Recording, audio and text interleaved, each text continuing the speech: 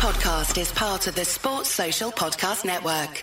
Hello and welcome to the Wisden Cricket Weekly podcast. Before we start the show, how does the offer of free beer sound to you? Kind people at Beer 52 are offering a free case of 8 craft beers, sourced and curated from the best breweries on the planet.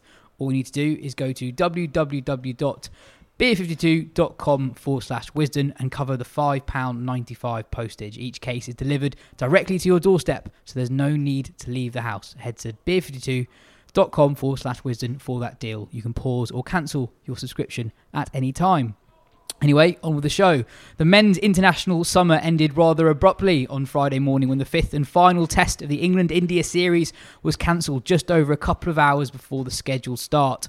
We'll be discussing the cancellation, we'll be pointing fingers, working out if this really is the death of Test cricket, before talking about England's T20 World Cup squad, the final England-New Zealand T20I, the latest developments in the Azeem Rafiq story, Afghanistan's possible tour of Australia, the County Championship, and much more. I'm Yaz Rana, and today I'm joined by the Editor-in-Chief of Wisden Cricket Monthly, Phil Walker, the Magazine Editor of Wisden Cricket Monthly, Joe Harman, and the Managing Editor of Wisden.com, Ben Gardner. Before I ask these three about their thoughts on the Manchester Test, let's hear from Mark Butcher, who was up in Manchester on that crazy first morning. I spoke to him earlier today. Butch, it was a chaotic morning on Friday. You were there in Manchester hoping to cover the Test match for Sky. Do you want to run through how that morning unfolded from your perspective? I kind of got up and ironed a shirt and got myself ready and was just putting my jacket on the back of a chair at breakfast at about 5 to 8. When I got a phone call from producer Rob Noonan saying, "Get yourself to the Indian team hotel now." And I'm kind of like, "Whoa, okay, what's going on?" They're not coming. The game's not going ahead. So I hastily grabbed a coffee and put it in a takeaway cup and jumped in a cab and went over to where the Indian boys were staying. Got out of the cab, went into the hotel foyer, and there's nobody around. It's like tumbleweeds. There's a lot of security and from the hotel around, but no players, none of the usual hubbub that there would be, on a Test match morning.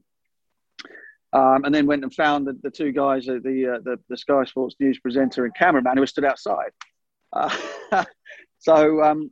Then we stood there on the street corner for a good half an hour, 40 minutes, because no one had a statement yet. We knew there was one coming, so we were all just waiting for that statement to drop. It did, and we read out exactly what came from the ECB in terms of what was happening. And in that statement, it had, that India have forfeited the last Test match, and therefore the series will be 2-2 or whatever. So we read that out verbatim. And I reacted to it. And then 5-10 minutes later, my phone's going completely berserk with Indian fans abusing me for all kinds of things, mainly about my parentage, to say that, how dare I talk about the series being forfeited? Because, of course, unbeknownst to me, who's now in a Costa coffee shop at this time, the statement had been changed to remove the words forfeit. So, you knew then that the wrangling behind the scenes was going on in terms of what was going to happen to the status of the series, whether they were going to have to reschedule the match, all of that kind of stuff. So it was a pretty hectic morning. So then, the broadcast went on air at 10 o'clock as normal. And then they came to me again, sort of, by now I'm standing outside of the hotel room. I've got people coming up to me asking me if it's where Ronaldo's staying. What is that? Why we're there?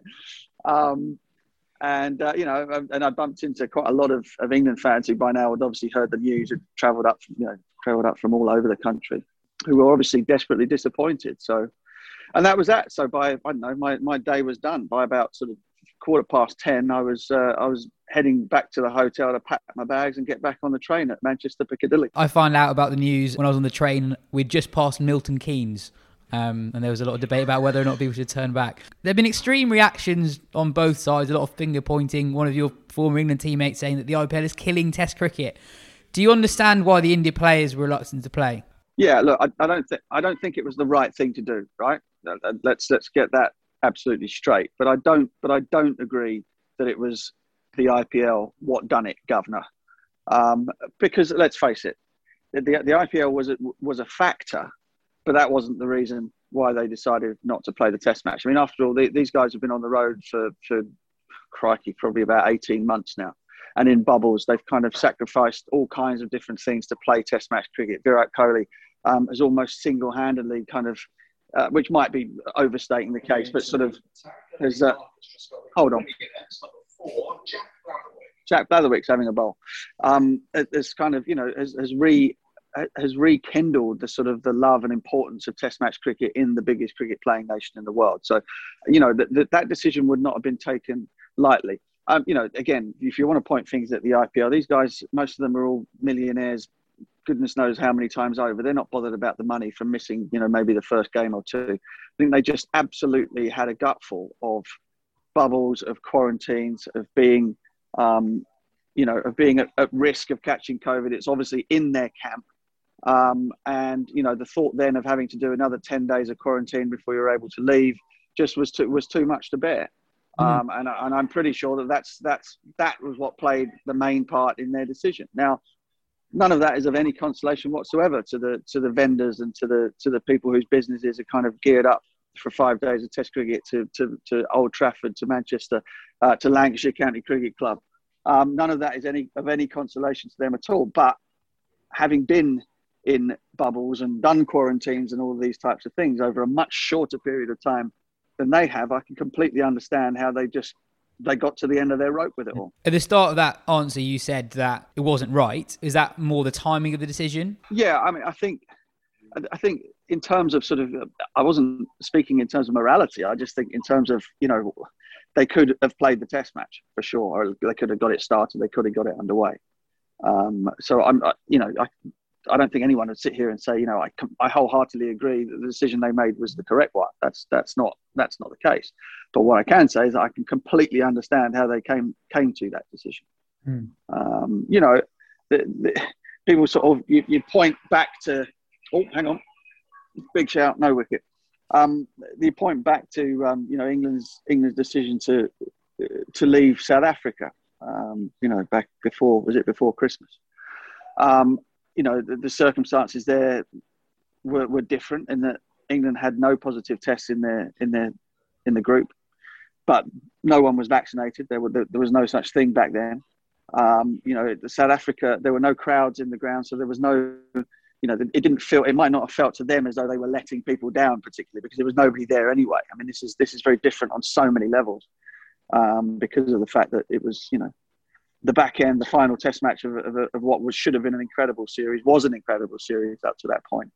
There were lots of people who had bought tickets and whose lives had been arranged around this 5 days, and to find out that it wasn't going to go ahead at the very last second was devastating to all of them. So, but look, I'm pretty sure it was done with a heavy heart from the point of the Indian team. I mean, just think what they've lost in terms of the historical context of what they might have achieved in terms of winning 3 Test matches in England and carrying off the series. And as I've said, these are guys who have made a hell of a lot of sacrifices to be or attempt to be the number 1 Test match team in the world, and they wouldn't have taken this decision lightly. Absolutely. Anyway, we'll let you get back covering the Somerset Lancashire game. Good to see you. See you soon. Good to see you. Take care. Bye. I think it's worth running through the chain of events first. So initially, 3 members of the India coaching staff tested positive for COVID early in the week. A 4th, a physio called Yogesh Palmer, tested positive on Wednesday, 2 days before the scheduled start. A Telegraph report stated that a group of India players contacted the BCCI on midnight before the game, expressing their desire for the game not to go ahead. On Friday morning, there were rumours circulating the game wouldn't be played. The ECB then released a statement saying that the game had been cancelled and that India had in effect forfeited the test. Within minutes, all references to a possible forfeiture were removed. The result of the game is still yet to be determined. The BCCI have reportedly offered to play a test in England next summer, as well as, or instead of, a couple of extra T20Is. Phil, it's a lot to take in. What are your thoughts on the cancellation? I wonder if you were going to come to me. What are my thoughts? My thoughts are overridingly what a terribly sad way to end what should have been a great series, which is now broadly undermined, forgotten about. Your heart goes out to the many, many thousands of people who would have based their weekends around that, people who have booked hotels, people who have taken time off work, people who have bought, ridiculous costumes and all the rest of it. And in the end, yet again, and you see this in sport increasingly, I think, that the punter, the the person lowest down on the food chain is the one who really gets it in the neck. And my heart really went out to everybody who was gearing up for this game. It should have been a fabulous finale to what has been a really good series, and in the end, it just feels besmirched, to be honest. And the apportioning blame side of things, well, we can all tie ourselves up in knots here, but one thing is for sure, the ramifications, both financially and diplomatically, are monstrous. Lancashire released a statement saying they're devastated. They'll be devastated on all kinds of levels, but the balance sheet will be devastated. Tom Harrison's valiant attempt to try and persuade us that this wasn't a COVID cancellation, but this was a cancellation determined on the mental health damage caused by the threat of COVID, and hoping that Mr. Insurance Man was going to be listening to this.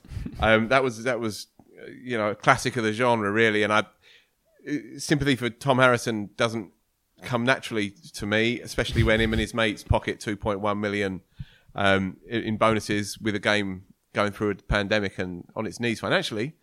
That said, I did feel for him a bit on the Friday morning because he was having to deal with the mother of all shit shows here. And they know that if it's a COVID cancellation, then the insurers aren't interested. And if they can somehow persuade the insurers that it's not, that it's something else, then they have a chance to recoup some of their losses. The impact that it has on the ECB and the BCCI's relationship going forward, God only knows, but it won't be a good one. And the impact that it also has on the Ashes as well further weakens what's already felt like quite a precariously balanced chain of events, if you like. If we felt like the Ashes was under threat a week ago, then it feels like it's under even more threat now. Is that just because players possibly feel emboldened a little bit more to take matters into their hands? Because this came from the players at the end of the day. I think exactly the boards were keen to get the game ahead. I think exactly that. I mean, pass it round to the table, but I think players living in these unique situations, unique scenarios, and India's players, core players, and England's core players, they've been flogged from pillar to post now for 18 months, right, through this pandemic, compared, say, to Australia's team, men's team. They've hardly played any cricket at all. Now, in these unique scenarios, in these unique situations, you can understand why players are increasingly breaking away from the conventions and the party lines and saying, my tether has been reached and I can't go any further. But that is a broader point than the specifics of last week. Joe, on the specifics of the cancellation of the test match, do you understand where the Indian players are coming from? I do, absolutely. And in my view, if the roles were reversed, England would have been on the first plane out of Mumbai. I think it's a slightly different situation with South Africa in that vaccinations hadn't arrived then, so it's not a direct comparison, but we have seen that England were prepared to quit a tour early because they didn't feel comfortable in that environment, as was their right. They took a bit of criticism. Lots of people understood, and I think we're in the same situation now. It's one of those debates that's brought out the worst on both sides. I've sort of steered clear of Twitter on this one because it's easy to pile into India at this point, and you've got the IPL, which so many people hate and so many people are angry about anyway for some very justifiable reasons. And I'm not naive enough to think the IPL has had no impact on this whatsoever. I'm sure it has, but you can taking that to one side, they still were well within their rights to pull the plug on this one, because this wasn't just someone who was it wasn't a kind of a data analyst. This was someone who's kind of putting their hands on them as their physio, as the second physio. I don't know what they'd have done if they had gone through the match and needed a physio. I guess you just bring someone in new into the camp, which I guess is not the worst thing ever. But there's got to be trust involved with those guys as well. So I think, it's all too easy to say it's India. India run the world. India ruined the series. There's loads more at stake, and it feels absolutely right. I mean, now with the benefit of hindsight, it feels like everything has been building up to this point. This was the kind of pressure cooker environment for not just the Indian camp, for international cricketers across the world. And player power is incredibly strong these days anyway, particularly with the IPL and franchise cricket. And now I think players are going to feel well within their rights to say, I'm not comfortable, I'm not going to do it. But if you're piling into India, I would just wait and see how the next few months play out, because there are going to be some England players who don't fancy playing some cricket series as well. It has been a good week for Ravi Shastri's book publishers. This is an interesting one because it's assumed that he contracted it at that event. It was a big event. There's a number of Indian players there as well. It was a London event, his book signing, book launch. And some of the anger, frustration from the English camp stemmed from that sense of irresponsibility, of arrogance perhaps, of being laissez-faire and taking the notion of responsible living, if you like, in a COVID light bubble, taking it to the nth degree and actually jeopardising this kind of delicate ecosystem. That's all very well until you find out that Tom Harrison was there as well. Yeah, but I don't think it's that straightforward, because in the Evening Standard report that broke that story, it stressed that Tom Harrison was not impressed with what he saw when he was there, and the ECB was surprised at how lax the COVID regulations were when they were there. That was all said after the event as well. That's true. How unimpressed was he at the time, or how unimpressed is he now? But there was also Malcolm Conn, the former Australian media manager, tweeted that Shastri had basically kind of flaunted advice during their series as well, refused to wear a mask at different points. These are all allegations, but there is that sense that he thought he was above the rules. But, we've also been on this show saying that people need to have lives. They shouldn't all be in bubbles. So where do you draw the line? And perhaps a book launch is beyond that line, but it's easier said than done to just be like, right, that's wrong. Something else would have been right. I think Shastri, again, is an easy target here. And I think you can also think that there might have been mistakes made along the way, and that the book launch could have been more COVID safe, whatever. And also, we don't know that's what he called it, but that could have been more COVID safe, and that the decision could have been made earlier, and it all could have been handled more sensitively, and still completely understand the decision that India have come to. I mean, and it is very different, sort of like learning to live with something which has been with us for 18 months, and then it all of a sudden being like right on your doorstep, so you can be living sort of naturally, and all of a sudden, I mean, in a similar situation, if you had like a housemate that tested positive for COVID, you would all of a sudden be like, it would just be a new feeling of like fear and worry.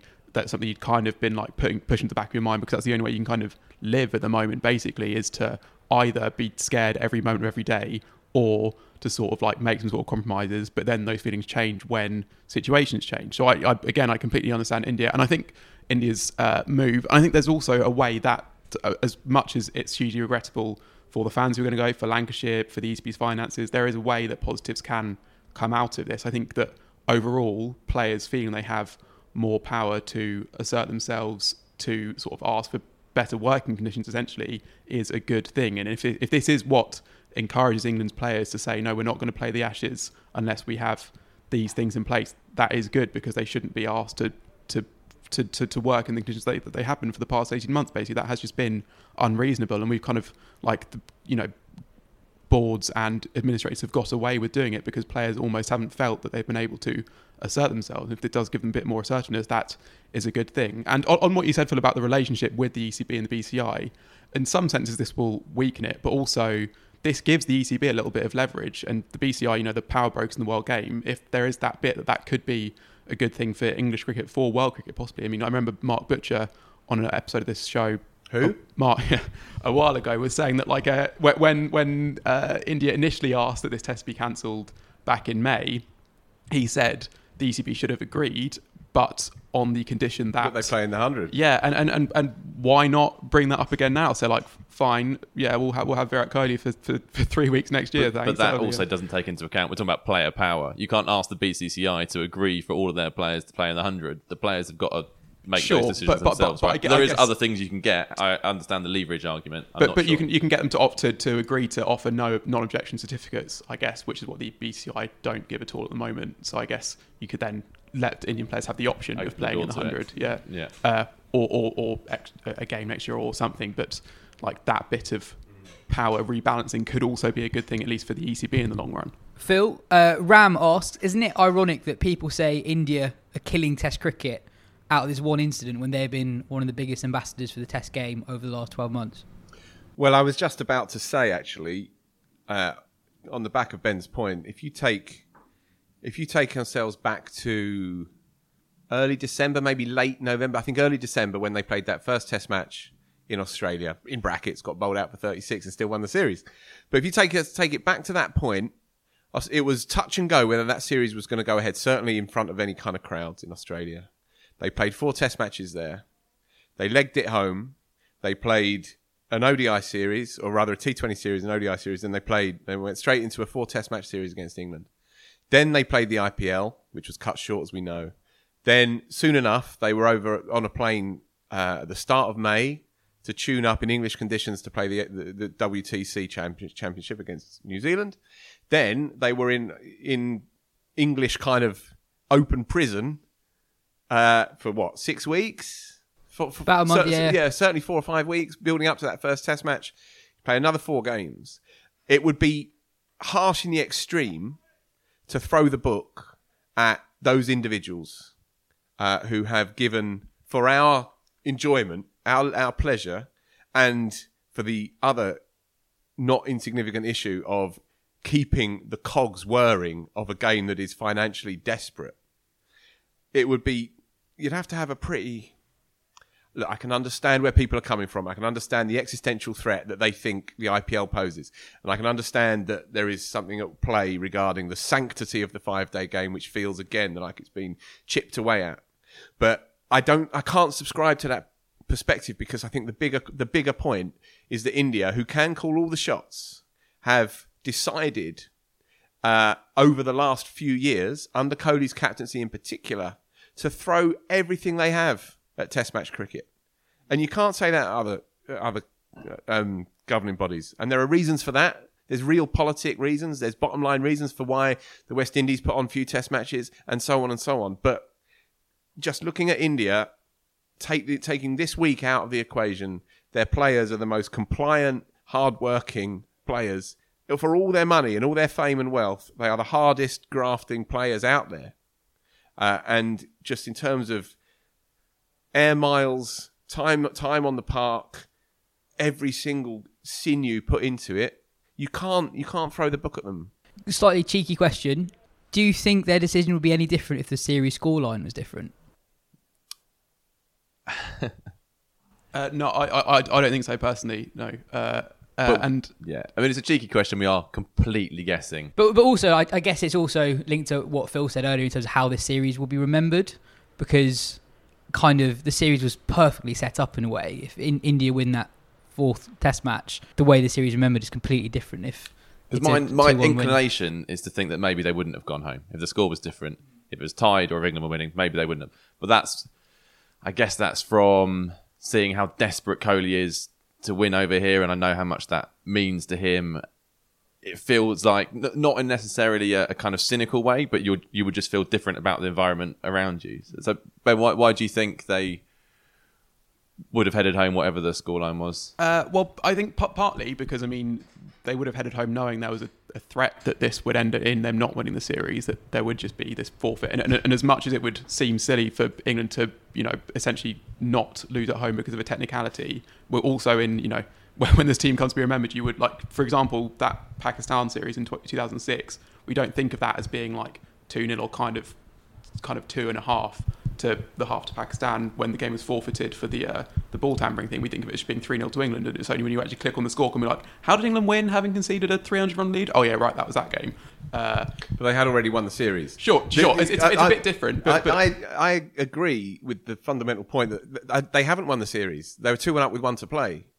And so this obsession that Kohli has with defeating the 2 big old enemies, or the modern old enemies, now they don't play Pakistan, there's a huge asterisk that's right through the middle of the series which will bug him, and I do see that. I think that makes sense. I'd be fascinated to know what Kohli's thinking was during this, whether he was one of the players who didn't want to play, whether he was trying to convince players who didn't want to play that they should play. That would be fascinating fly on the wall stuff, which I suspect we will probably never find out. But just on Kohli, I mean, it's because he's obviously a figure of dislike among a lot of England fans. It's easy to see him as this very like ultra modern type player, this kind of child of the IPL, this white ball superstar who's kind of like acting out on the field and making fun of the barmy arm, that sort of thing, and think of him as a player who would like actually in some ways not care too much about Test cricket or care too much about the result. But that's not just at all the case with him. Like we know from, you've interviewed him, Joe, and he is either very, very convincing, or he does absolutely love Test cricket, and that could easily not be the case. And you get a lot of players who sort of pay lip service to the long format, who say sort of like, yeah, it's the pinnacle, but I'm just happy to play for my country, whatever thing. And that's not at all how it comes across for him. It does really seem like Test cricket You is. just have to watch him for 30 seconds. Yeah, clear, isn't it? and if it weren't for him, Test cricket would be in a much, much worse place now. It is so much more relevant because one of the most powerful sports people in the world sees this thing as the ultimate pinnacle and will kind of do anything for success in it. And that does have to be remembered. Yeah, I would imagine it'll be pretty. You'll have a cob on the journey home because he'll be thinking this is unfinished business. Throwing it forward though to what might yet happen. So the report in the Daily Mail this morning, Lawrence Booth, is that they've given the option, as you said at your intro. Is it an either or? It's 2 T20s or a final Test match. Apparently, both options are on the table. Both options are on the table, but from what I read, Ganguly has pushed for it to be a one-off Test match rather than a continuation of the series. So, so the series is won by India, effectively. That's what he's pushing for. Yeah, and then this is. But the result of the Manchester Test match, the ICC might decide that it was a India forfeit. So I think that this series, the 2021 series, is finished. We just don't know the result of it. If that makes sense. Right. If there's a Test match next year, it's going to be a one-off Test match. So that's what Tom Harrison is also saying as well. So there's no chance that Test match will be the 5th Test. At the moment, no. Sort of Schrodinger's Test series. Yeah. And also, who knows what this means for the World Test Championship as well. That's the big one. Got another couple of years to worry about that. Moving on, England have announced a 15-man squad for the upcoming T20 World Cup, as well as 3 travelling reserves. That squad is Morgan, Moeen, Bairstow, Billings, Butler, Sam Curran, Jordan, Livingston, Milan, Tamal Mills, who hasn't played for England in 4 years, Rashid, Roy, Willie, Wokes, Wood. The 3 travelling reserves are Tom Curran, travelling reserve specialist Liam Dawson, and James Vince. Thoughts on that group? No huge surprise in there, I guess. We're all collectively gutted for Matt Parkinson. Yeah, I think so. Freddie Wild, Cricket's Freddie Wild, made an interesting point that squad construction can be slightly different in these times, in that because you get to go with these travelling reserves, you can your squad doesn't have to be built so much around sort of covering for injuries as it sort of was during the 2019 World Cup. You needed to worry about what happened if Adil Rashid rolled an ankle on the morning of a game. Whereas now, that particularly comes into play with Wokes, Willie and Curran, I guess, who all fill very similar roles as sort of like new ball bowlers who bat sort of at 7 or 8 and are kind of all-rounders but bowling all-rounders. You could easily get away with 1 or 2 of them in the squad, and that's where you fit in your sort of your conditions bowler. So that would be Matt Parkinson, I think, because you do get, you get in World Cups in general, but it's in the UAE, you get games and pitches where it does just really turn. I mean, in 2014, I think we had Harath take 5 for 3 to bowl New Zealand out for 60, and then the next World Cup you had, I think, New Zealand spinners take 9 of the 10 or 8 of the 10 India wickets between them. That's when they dropped all their quicks. Yeah, exactly, and played 3 or 4 spinners. And England just don't have that option. They have Livingston's bowl a bit of part-time. Moeen is really no much more than a part-timer in T20, and they have Adil Rashid. And it's also, if Adil Rashid does get injured now, you're going in with Liam Dawson as your frontline spinner in a T20 World Cup. That's the bizarre bit for me. I mean,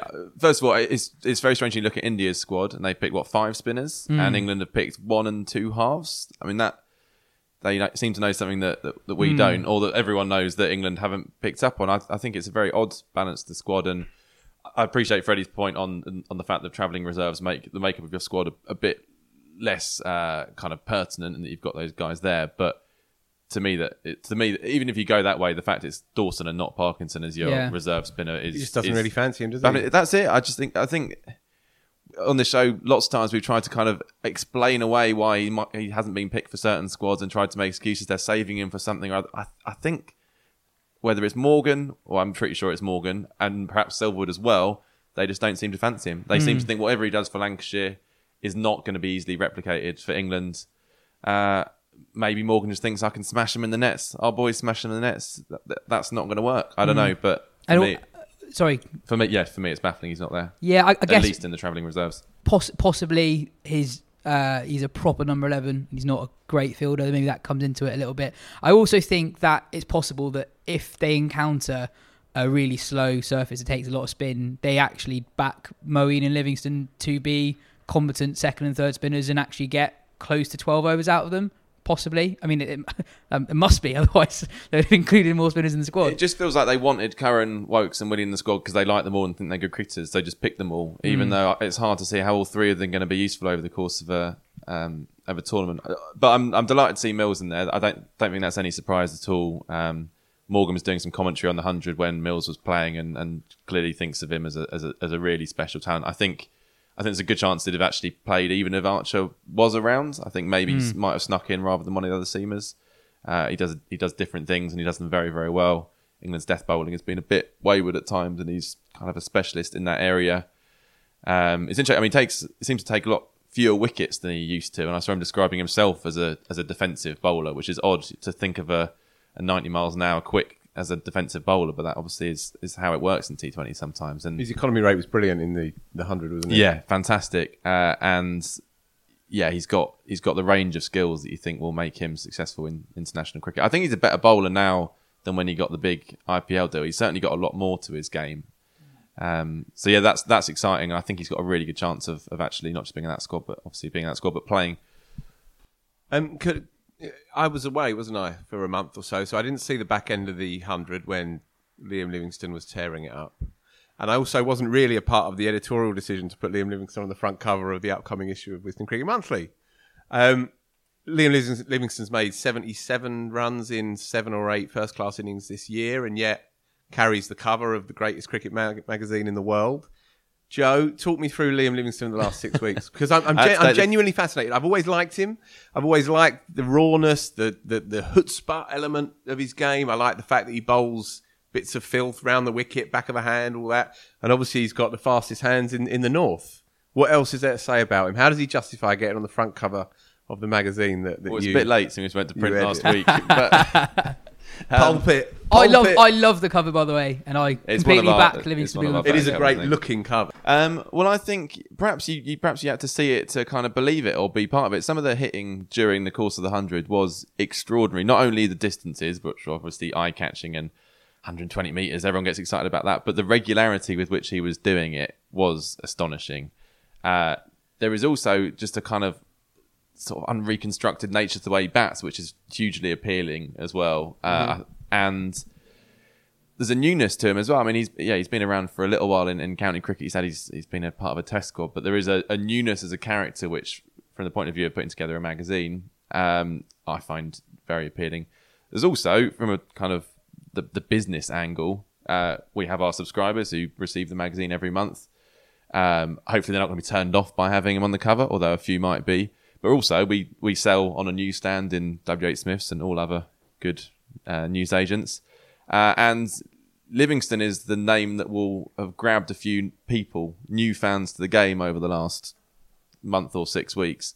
And if they're thinking about picking up a magazine for the first time, Livingstone will be the name on their lips. So that was another appealing aspect to it. Considering that what he's done, a lot of it has been on free-to-air TV as well. Yeah. I mean, if the 100 has worked as the ECB and we all hope it has, he might well be the most famous, second most famous cricketer in the country at this point. Him or Paul Sterling, I think, who was obviously player of the match in the final.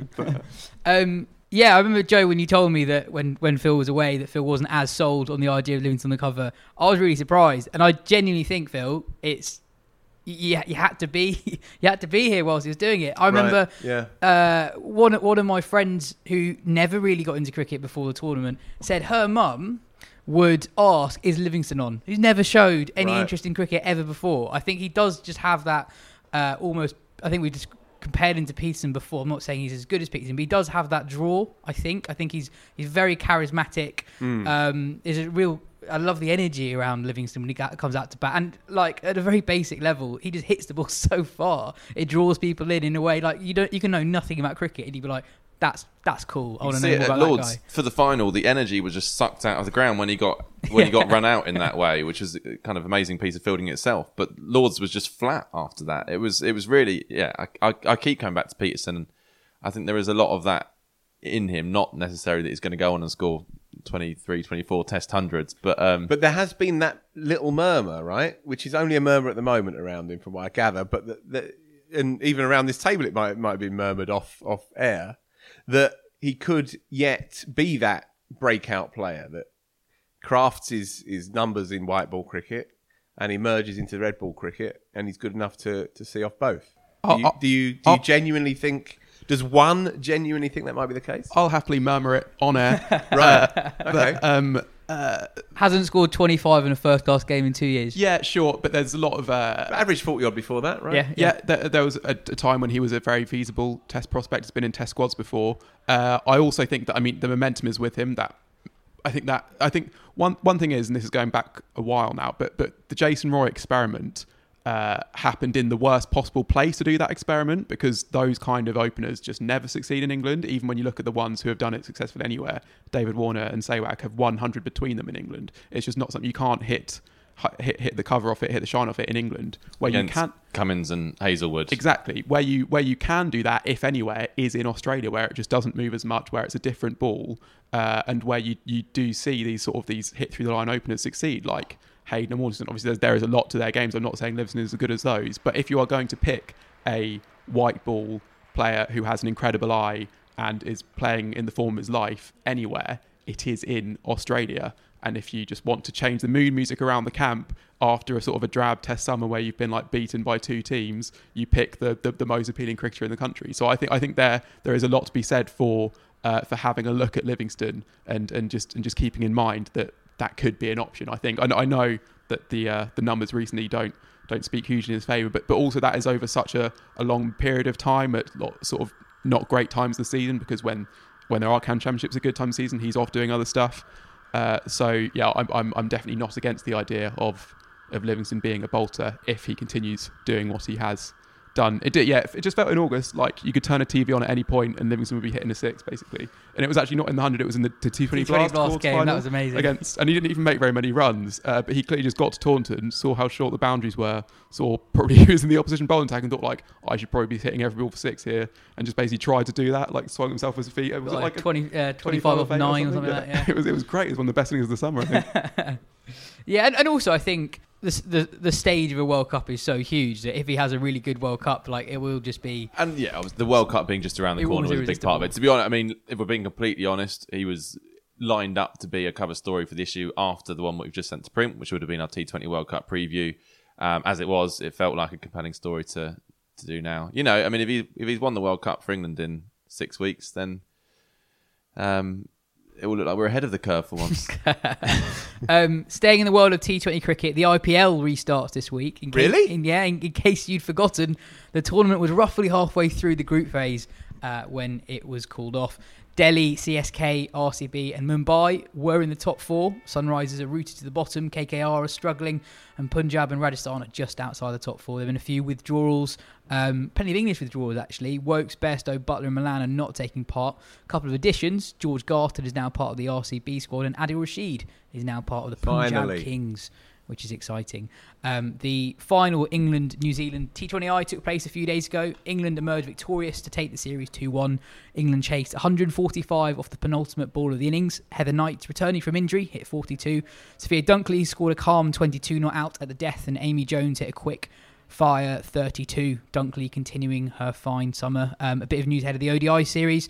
Charlie Dean has been included. She's not yet played for England yet. She's a 20-year-old offie who played for London Spirit in the 100. Kate Cross and Lauren Winford-Hill both returned to the group, having missed out on the T20I series, while Danny Wyatt is back in the squad, having not played in the ODI series against India earlier in the summer. Before we go on the show, a word for Sixes Cricket Club. We've been recording the podcast over the last few weeks from Sixes Cricket Club every now and again. If you haven't heard about Sixes Cricket Club is a new cricket-themed social entertainment venue with restaurant, bar and cricket nets. All Wisden podcast listeners can receive 10% off their food and drink by quoting Wisden 10 on their booking notes. They've got a new store open in Manchester, so if you're based in the northwest, make sure you check it out. Joe, you actually went there over the weekend, not in Manchester. Have a good time? It was actually went on Friday with a few mates, 3 of which have basically never played cricket before. Shambolic scenes throughout, really, but glorious fun, excellent food, nice drinks, and the cricket's good. I actually Did you connect with any? Yeah, I got 88 not out. It's my highest score in any form of Massive. cricket, actually. Massive. But I actually found the beginner one that we started on was so slow that I actually struggled on beginner. But when I hit club, my natural level, then I was clearing the ropes on a regular basis. Yeah, I often find the bowling I face is just too slow for me. A problem I often have. Before we get into the cricket played in the county game this week, we'll start with the biggest story from the county game. Yorkshire released a statement regarding the investigation into Azeem Rafiq's allegations of racism at the club. 7 of Rafiq's allegations were upheld. I'll run through them. When Rafiq was playing junior cricket for Yorkshire, he was not provided with halal food at matches. This has now been rectified. Prior to 2010, the panel found that there were 3 separate incidents of racist language being used by former players, which were found to be harassment on the grounds of race. Before 2012, a former coach regularly used racist language. During his second spell at Yorkshire between 2016 and 2018, there were jokes made around religion, which made individuals uncomfortable about their religious practices. During his second spell at the club, a former player made references to Rafiq's weight and fitness that amounted to bullying. In August 2018, when Rafiq raised concerns of racism, there was a failure by the club to follow its own policy or investigate these allegations. On a number of occasions prior to 2018, the club could have done more to make Muslims more welcome within their stadiums and should have dealt better with complaints of racism or antisocial behaviour within those stadiums. In response to that statement, Rafiq, the spokesperson, said, "We note that Yorkshire has confirmed Azeem was the victim of racism and bullying during his 2 spells at Headingley. However, we must highlight the atrocious way this process continues to be handled. Azeem was not given any notice of this morning's statement. He received a copy only a couple of minutes before the media. Azeem and his team are not in a position to properly understand the club's conclusions and how they reached them because Yorkshire has not provided a copy of the report. This is clearly unacceptable and an abuse of process. What is clear is that Yorkshire admits racism and bullying has taken place on many occasions, yet won't accept the obvious, that this is an institutional problem. We also note that Baroness Morgan, the former Secretary of State for Digital, Culture, Media and Sport, has written to Yorkshire in recent days demanding that Azeem sees a full copy of the report. We further note that the letter to Yorkshire from Julian Knight, the chair of the Digital, Culture, Media and Sport Select Committee, on Wednesday. We welcome their interventions. We will provide a fuller statement in the coming days. Today, Azeem Rafiq says that his allegations against Yorkshire will be told to the world after suggesting he cannot continue his formal dispute with the club. Quite a lot to digest there. Phil, anything to add? Interesting intervention today by Rafiq, as you mentioned. I don't know if you quoted it. Sorry, it was so much to take in, and it just swells the mind. But yeah, he said, "I'm now looking for the right platform to end my pain by speaking out in full with names, dates, and every inch of detail." Now that might be the voice of a man at the end of his tether who's venting on Twitter, or it might be that this is going to be the next point of action for him and his people. There are names who we know. There are names who others know within the game. There's certainly names that now the ECB are aware of. The ECB have not been happy as well with Yorkshire as well, with the way that the report has been obfuscated, held back from the ECB, who only saw it themselves last week. But if Rafiq doesn't blow the cover, then there's every chance that parliamentary privilege will be used by an MP or two to reveal the names of those who are implicated in this. And we have a degree of understanding why Yorkshire themselves can't because of the legal ramifications. So we get that, although it doesn't sit comfortably on anybody, I don't think. Certainly outside of the 4 walls of Yorkshire. And did their statement begin to fully recognise the weight of those findings? I didn't feel that personally. At least they'd moved on from that term inappropriate behaviour, which was thrown at Rafiq 2 or 3 weeks ago, which was beyond the pale, I thought, and he had every right to be incandescent on the back of that. At least now the words have been used. Some of the examples that have been flagged are pretty turns the stomach. The thing that really jumps out from that list of 7 upheld allegations by an independent inquiry, the thing that really sticks out to me, he made these complaints in 2018 and there was a failure to address them, a failure to follow up. Now that, I'm afraid, carries echoes of what happened when Taha, who's a colleague of ours, first spoke to Rafiq about this over 12 months ago, and his story began to creep out into the public domain, amplified by the BBC and Cricinfo after the story had run in Joe and Maya magazine. Yorkshire weren't interested in talking to us at that point. They were only prepared to even engage with this scandal when it got too big for them to manage. I'm afraid what we hear from this refusal to acknowledge the allegations in 2018 is a further example of that, and a root cause example.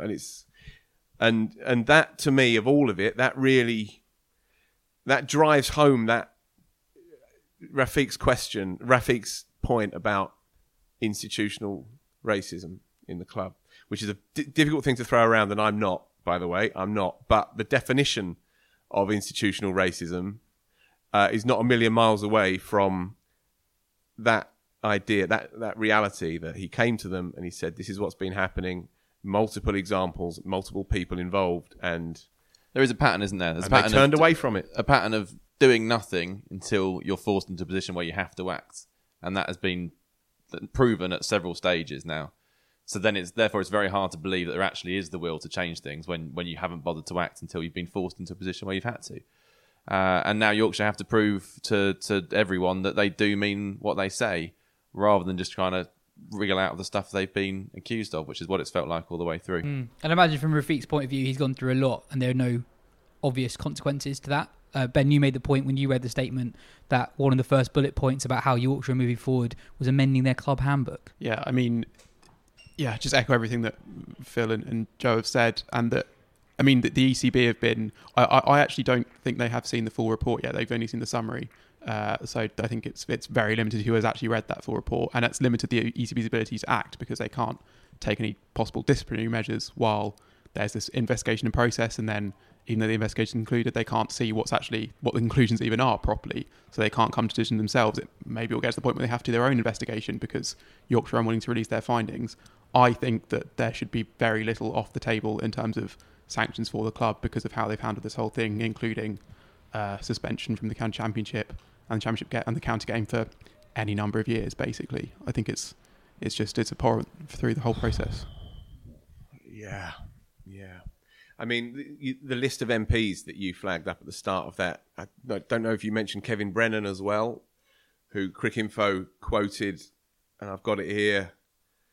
Only through openness and transparency will racism in sport be eradicated and more harm will be done to the game of cricket and the club by suppressing any of the report's findings, by making them public and following through on the recommendations. The world is watching really closely now. And meanwhile, the individuals involved, I wonder how well they're sleeping at the moment, because you feel like it's only a matter of time before those names are revealed. MPs on both sides of the house as well, worth adding. Poor kid, man. That's what comes through. Just poor kid. He's had to stomach all kinds of shit in the last year. Online, offline, middle of the night, wakes up to another torrent of abuse. Horrific. And it's still ongoing as well. Anyway, moving on to the county championship. At the time of recording, we're nearly halfway through the third round of county championship games since the divisional split.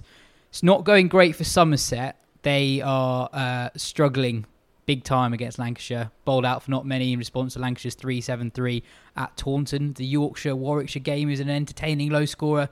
Wokes and Milan playing there. Hampshire-Notts is going similarly. Keith Barker took the first 7 Nottinghamshire first innings wickets, but unfortunately didn't get all 10. Elsewhere, there was a daddy 100 for Alistair Cook at the Oval. Tim Murtagh passed 50 wickets in the county championship for the 9th time in his career. And Ben Brown scored his 21st first-class 100. The Sussex wicketkeeper batsman averages 45 in first-class cricket since the start of 2015. For the cover. Be a good one for our list of uncapped cricketers. Uncapped cricketers, absolutely. Well, we did a piece on kind of county cricket sort of unheralded stars a few years ago, didn't we? He's one of our 5. And yeah, at the time... 21 first-class hundreds from a keeper who's been a club 45. Captain for a while as well. Over a really long period of time. I know, people say, a lot of that's in Division 2, but the one season he was in Division 1, he got 400s. So you can't really do much for that. And you made the point before we went on air where you said it's not been an easy place to bat, with the exception of last week where they broke all sort of records. It looked there. quite an easy place to bat last week, didn't it? Ben, your moment of the week is from the televised game between Somerset and Lancashire. Yeah, so it was a weird first day, and it looks like a weird game in general, because Somerset took 2 early wickets, I think, and then Luke Wells counter-attacked chancely but effectively, and then Somerset hit back, and at the end of the day they scored like 350 runs and were 8 down, so it was quite hard. So Lancashire were clearly ahead, but it was weird how they got there. Tom Abel at one point, his figures were 3 for 63 off 7 overs. He was going at 9 like Adil Rashid in an ODI. But the moment itself was Josh Bohannon, who had so while Luke Wells was sort of racing on the other end, was sort of grafting away, and he just got to 50. And then played it's such a strange dismissal, really, because it was sort of like a back cut in the air that was caught by the man about sort of like 2/3, 3/4 the way in, or a bit closer. I'm not exaggerating when I say I don't think I've ever seen a fielder in that position in a professional game of cricket before. So he's like he's not on the fence, he's not on one, but he's on, not on the third line man. on backward point. Yeah, kind of like or, a really deep, slightly more behind square, yeah, possibly. but not a fly slip because he's too square to be a fly slip. It's the new position. I'm not just saying this. Like, India did it. India did it in the Test match. This peculiar. You're right.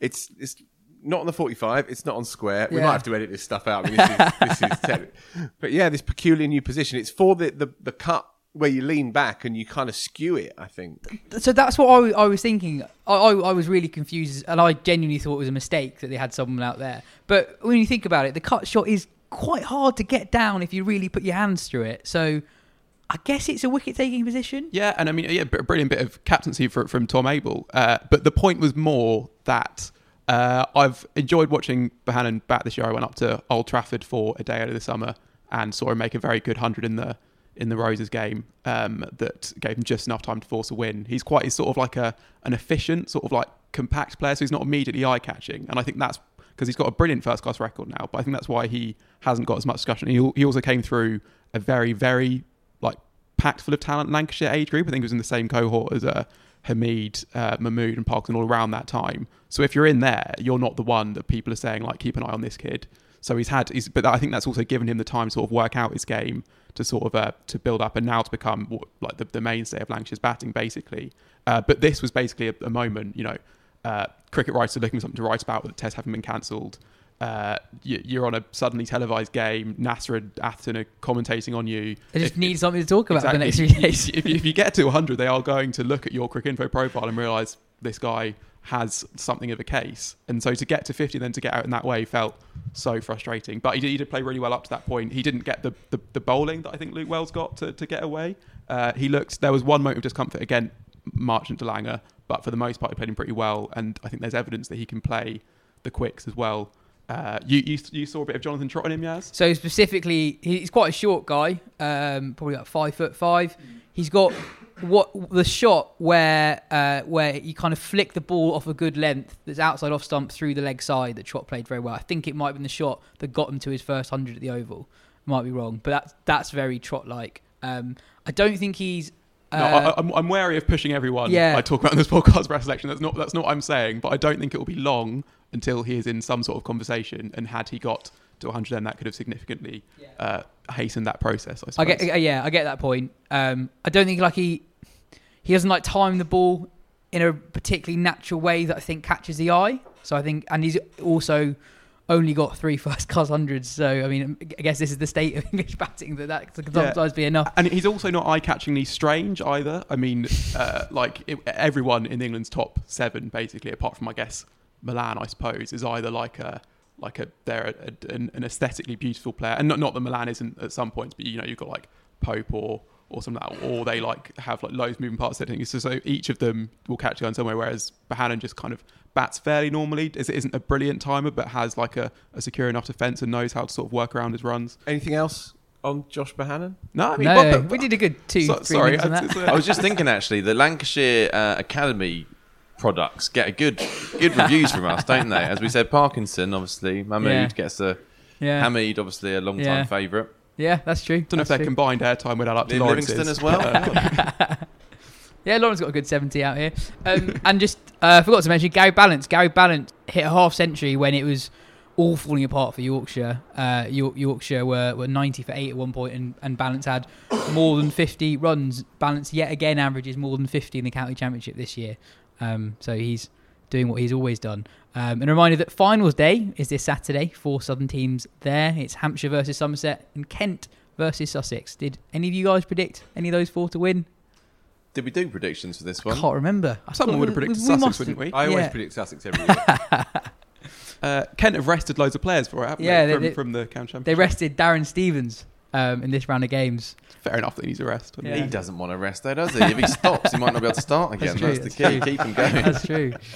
Moving on, in the Rachel Hayhoe Flint Trophy, Georgia Elwes scored an unbeaten 112 yesterday to help the Vipers to the second highest total of the summer.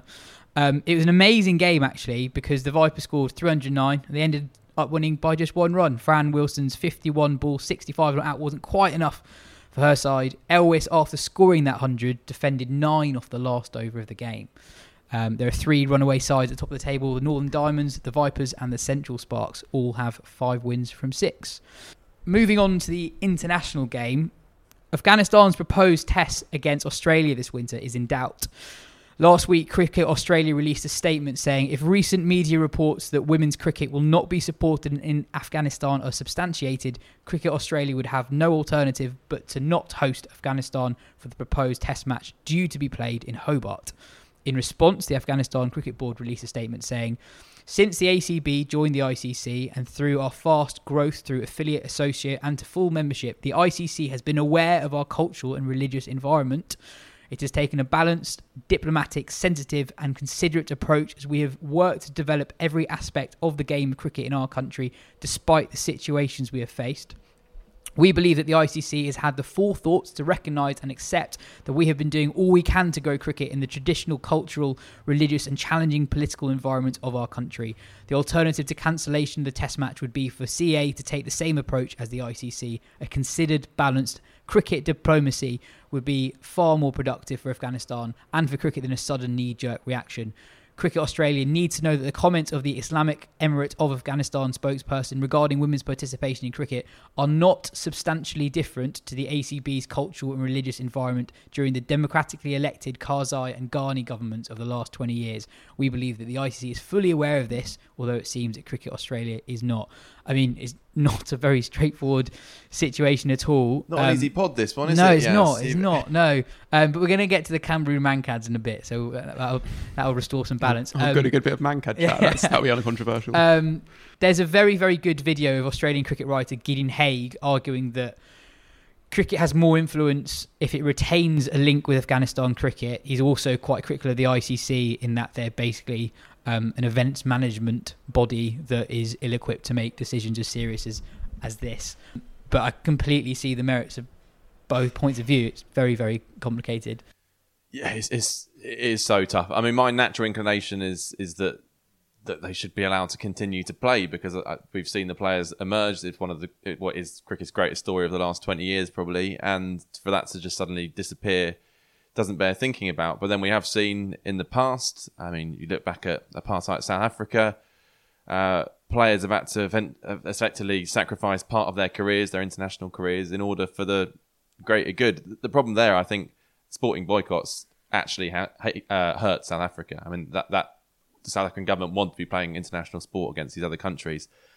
I'm not sure by boycotting Afghanistan cricket, that's going to hurt the Taliban. I don't think they care in the slightest. So I'm not really sure that is going to do anything proactively good.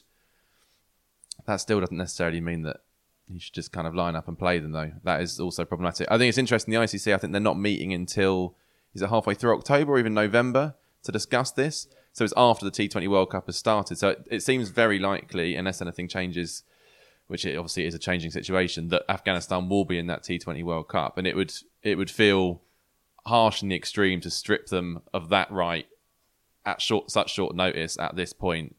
So my view would be get through that World Cup, let them play, and then I guess try and figure it out from there. But I think in principle, I agree with Gideon Hayes' point that you're better off engaging with Afghanistan cricket than just letting it wither and die. Moving on, Joe, what's your moment of the week? Well, obviously it was at Selhurst Park on Saturday afternoon, but I presume you want something Something to do with related to cricket, cricket. yeah. Sure. It was on the way into work this morning, listening to Mikey Holding's Desert Island Discs, which was, I've still got 2 songs to go actually, but it's been absolutely joyous so far. It's lovely hearing him and Lauren Laverne talking. 2 with a great accent. Yeah, and also 2 people that I listen to so much but you never think you'd hear them talking together. It's like when you kind of introduce 2 friends from different groups and then you see them getting on in the pub, and it's just this is really weird. Can I ask, before you get onto the songs, and I want to know, has Lauren got much sensibility for the game? I think she has, or she put it on really well. She talked about watching videos of him, obviously in her research for the show, and seeing him come in off his long run. And she definitely, if she didn't have a feel for it, she gave a really good impression that she did. That's lovely. And they absolutely got on. You could absolutely tell that. So it was, I'd heartily recommend it. But what struck me, and this was news to me, others might have heard this, but this is his last year as a commentator, Michael Holding. She said that at the start very casually. I did not know that. I think maybe she's kind of jumped the gun perhaps there, I've spoken to another couple of people since who were expecting that, which I guess would mean he's done his last Test match in England, which would be a very sad way for it all to finish. But anyway, the Desert Island Disc is, I'm sure a lot of our listeners would have already listened to it, but absolutely worth a listen. So yeah, there's what's the standout? Well, Marvin Gaye, What's Going On? Nice. You've got Bob Marley, War, the song where it's basically the lyrics from Haile Selassie's speech. Both politically engaged tunes, of course. Yeah, Diane Warwick, Don't Make Me Over, which he... Don't know if I know that No, one. I don't. I kind of recognise the song, but I didn't know it by title. And he tells stories that a lot of cricket fans will have already heard, particularly last summer in the kind of impromptu speech. But there's a lot of lighter stuff in there as well, and yeah, it's just a joy listening to the 2 of them chatting away. It's really sad if he's not going to commentate. Yeah, and as I say, it was said on the show, so I assume it is true, but there's certainly been no kind of fanfare around it so far. So hopefully, he's not. I can't imagine him going around the outfield like Henry Blofeld did a few years ago. I don't think that's really his style anyway, but he certainly deserves a proper send-off if that is to be the end of his commentary over here. Absolutely. Phil, what's your moment of the week? You tell me, Yaz. Well, I was coming to bowl. I think it was my 5th over, last ball of my 5th over. Yeah, hold on. That's done what game it is. Got to set the scene. So this was a Wisden 11, select 11, in as much as we managed to get 11 people on the field, Which we did. Against a select 11 of under 15s from the MCC Foundation hubs. Hubs being these hubs set up around the country, of which there's 60 odd, I think. And this was the southeast region. And they are set up for state school kids who show real promise and talent in the game to try and develop their game with professional coaching. So it's a really great scheme. We played against them on Thursday last week at Hampton Wick Royale CC. Take it away. Well, first of all, they were brilliant. They were so good. Every single bowler they had was so skillful. I couldn't believe how pretty much all of them had multiple slower ball variations and they all worked. And their batsmen, we only saw 5 of them. They all looked class. And they absolutely thumped us. However, the last ball of my 5th over with the new ball, we were playing with the pink ball, just back for length, moved away a little bit, drew the outside edge, and then Phil at first slip took a diving catch forward, which I think is less eye-catching but probably more impressive than the more instinctive one where you go out wide. That was my moment of the week and probably yours too. Moment of the year. Joe? It was a special moment. Well, I was going to say as well so it was a 40-over game, so you would expect your bowlers to get 8 apiece. Yaz has gone through his first 7 off the reel, ready to come on for his 8th, and then it emerges that the rules have actually been set. Phil wasn't listening at the toss as our captain. that you only had 7 overs per bowler, and if you listen to this regularly, you'll know Yaz is a nice, mild-mannered man at the most times. Not then. He was furious, still remonstrating with the umpire, even after the drinks break, trying to get that over. No, I was just clarifying if it was 7 overs in a row or 7 overs overall. Yeah, I would say. Yeah. Well, anyway, it was a really, really fun day out. It was, and in amongst all the nonsense of the last few weeks, the sort of head spinning nonsense, There was something quite magical I felt about that afternoon. Seeing the next generation come through, play us off the park. But yeah, they know the game inside out as well, these lads, and yeah, it was a rare kind of moment of poetry in a very sort of prose-heavy month, I would say. Phil's run out on 49. Very much not his fault at all. Ian Sykes calling through for a single. Never a single on. Ball bounce very comfortably into the short cover's hand and run out by not quite a what we distance. needed at that point as well. Absolutely not. After being reduced to 24 for 5, I think, at one stage. Anyway. That was good fun. Bit of good fun elsewhere. Ben, do you want to explain what happened in the Cameroon game yesterday?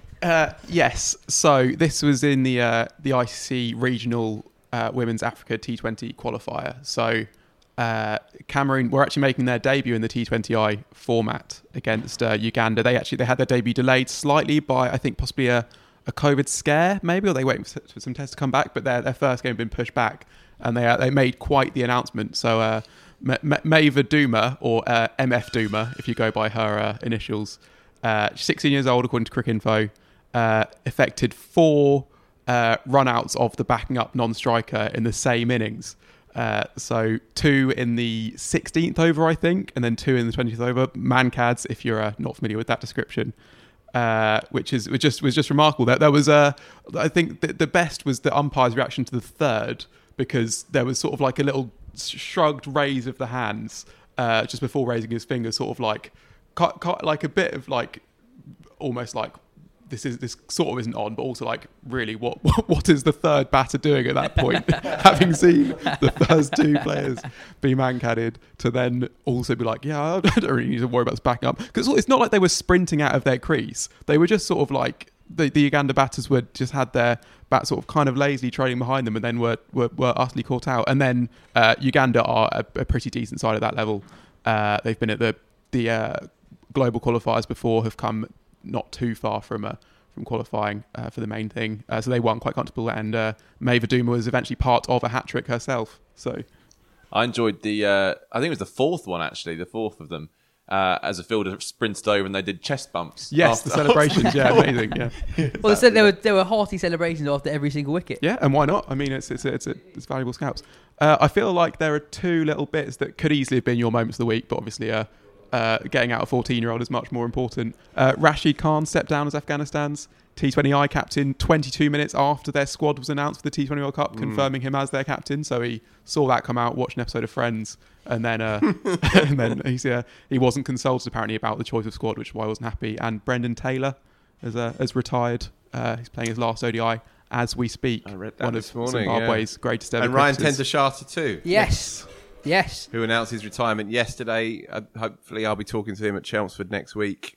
One of the great county careers, really. I was going to say we should get him on the show. You should Yeah. get a few words from him for next week. And Good he's thinking. involved in he's part of Netherlands' T20 World Cup squad as well at the age of 41, which is very cool. Which is a pretty good way to One of go the out. all-time greats. I thought you were going to mention the dog incident in the All Ireland Women's Cup semi-final, where a dog ran onto the field and took the ball, basically, and it's all on video, and you've got the dog owner who looks like a teenager chasing the dog, and the dog goes to the batter, and the batter then just gets on her knees and starts stroking the dog, which is very nice. That's lovely. You can find that on the internet.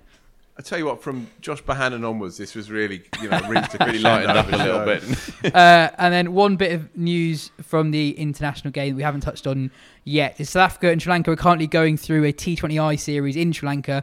South Africa 2-0 up. Keshav Maharaj has captained South Africa in both games, having never played a T20I before. The George Bailey, yeah. Yeah, the George Bailey. Markram was having a pretty good series with bat and ball, actually. He scored 48 in the first game and took a 3-for in the second. And Maharaj took a wicket with his first ball, I think. Did he? So his first ball of his career as captain, and he takes a wicket.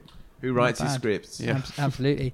Joe, as mentioned earlier, there's a new Wisden Cricket Monthly out this week. What do people have to look forward to? Yes, as mentioned before, Liam Livingston is the cover story, even if Phil didn't want it so. Hey. You're supposed to be selling it. Come on. No, I think Phil would come to agree by the end of it all.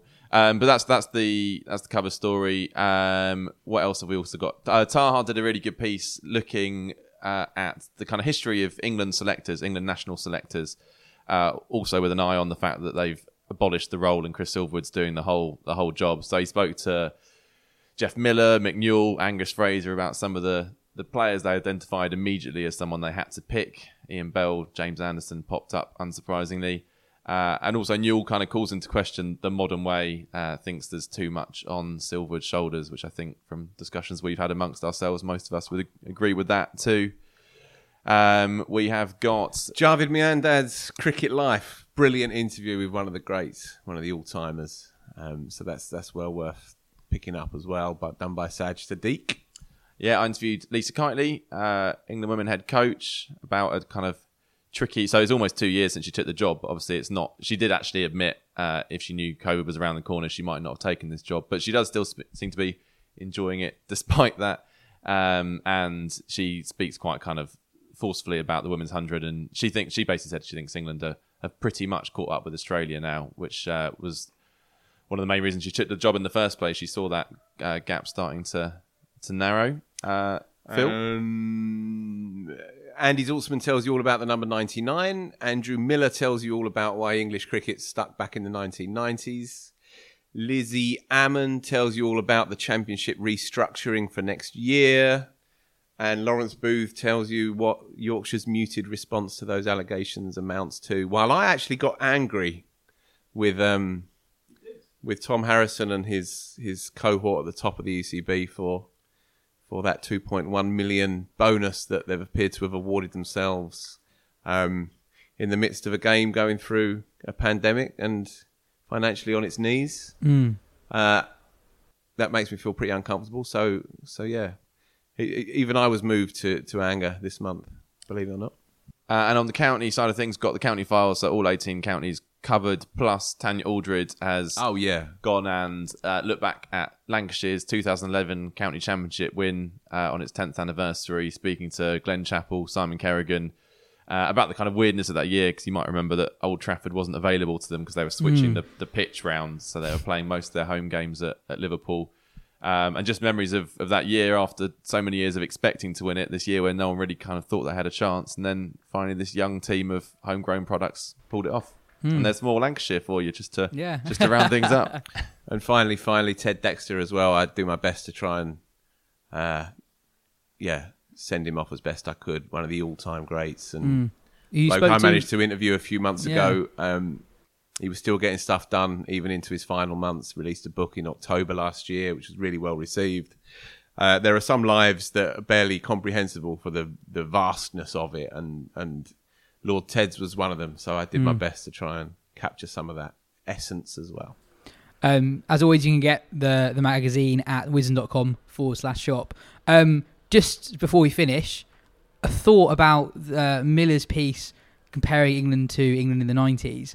Yesterday, Sky was showing part of the Fletcher Years documentary, and Duncan Fletcher was asked about the England team that he inherited, and I don't think he said this without much thought. He said that he'd really thought about the England team that he was taking over, and he said he thought England should easily have been the number one side in the world in the 90s, which was quite interesting. And he kind of listed all the players and said, how could you not be with this group of players? And he said it was down to poor management, which I thought was quite interesting, given that he inherited a team that was rock bottom. Yeah, and then turned them into a really good one. I mean, I think there's an element of, look what I did here, folks.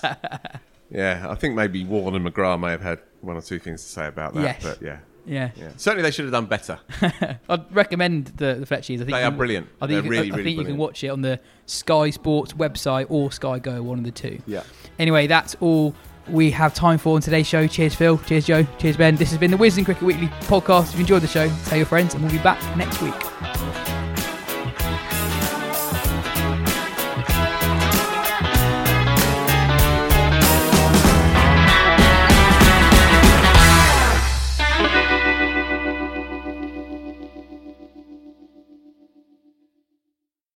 Sports Social Podcast Network.